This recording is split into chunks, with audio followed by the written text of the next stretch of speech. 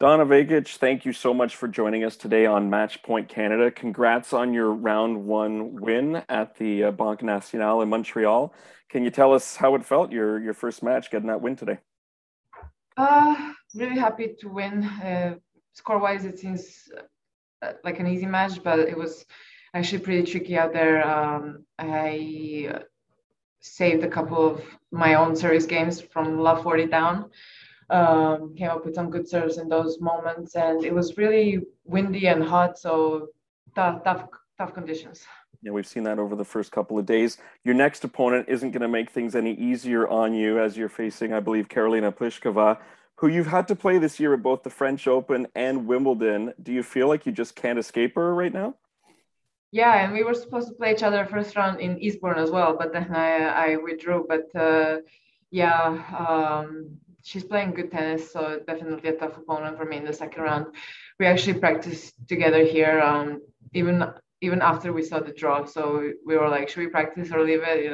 And I was like, you know what, we both know each other so well, so we might as well hit. She's playing good tennis, so I'm looking forward to the challenge tomorrow. Hopefully, I can get a win.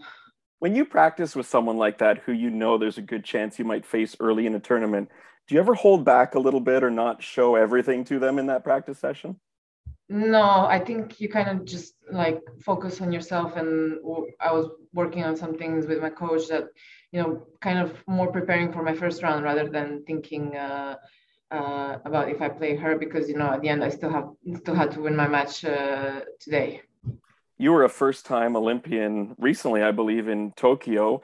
Different experience, I would imagine, than a typical one because of the COVID protocols and all of that. How did you find it in Tokyo? Just the experience of being an Olympic athlete and what that meant to you? For me, the experience was great. I'm really happy I played. And really looking forward to already the next Olympics because it's so different to our every other week tournament. It's was a great experience to be a part of a team, to play for your country, and was really great. Even with all the restrictions, the only thing I was really missing was the crowd. Hopefully you should get another chance in just 3 years in Paris in 2024. So something to look forward to. How would you describe your pandemic experience overall to this point? It's been going on for what feels like forever. And certainly in some places you play, there's more fans. In other places, maybe zero fans. Here in Montreal, kind of a mix. What's it been like for you the last year and a half, personally speaking? I mean, to be honest, it's very tiring.